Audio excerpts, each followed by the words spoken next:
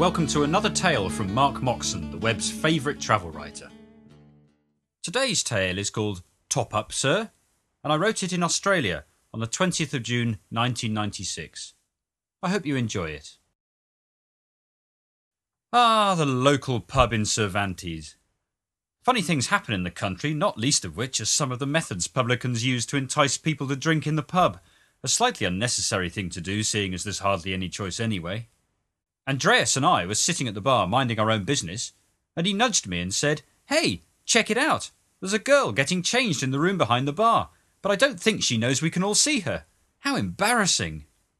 And sure enough, there was this blonde getting changed in the bar office, stripped down to her underwear, completely oblivious to those of us at the bar who could see everything, though, of course, being gentlemen, we didn't look much.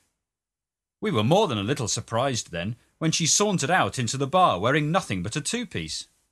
Andreas was as speechless as me. Not that we were complaining. It's just that you don't expect the bar staff to strip off halfway through the afternoon. The attitude of our fellow drinkers was perhaps the most surprising. They didn't bat an eyelid between them. She could have jumped up on the bar, smothered herself in whipped cream and done strange things with a banana, and the old git sitting and staring at the results of the 4:15 handicap from Fremantle would probably have just asked her to move out of the way. Country folk, I don't know. So, obviously ignored by all and sundry, she started to make polite conversation with Andreas and me. She was from Tasmania, she said, but I can't remember what else she talked about.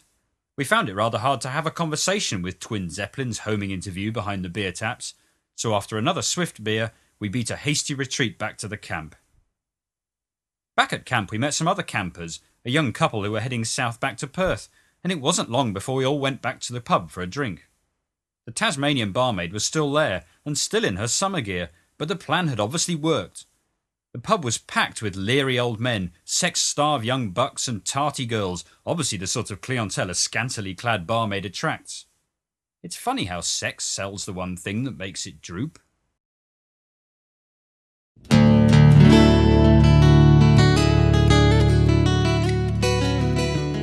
This and hundreds of other travel tales can be found at www.moxon.net. That's Moxon.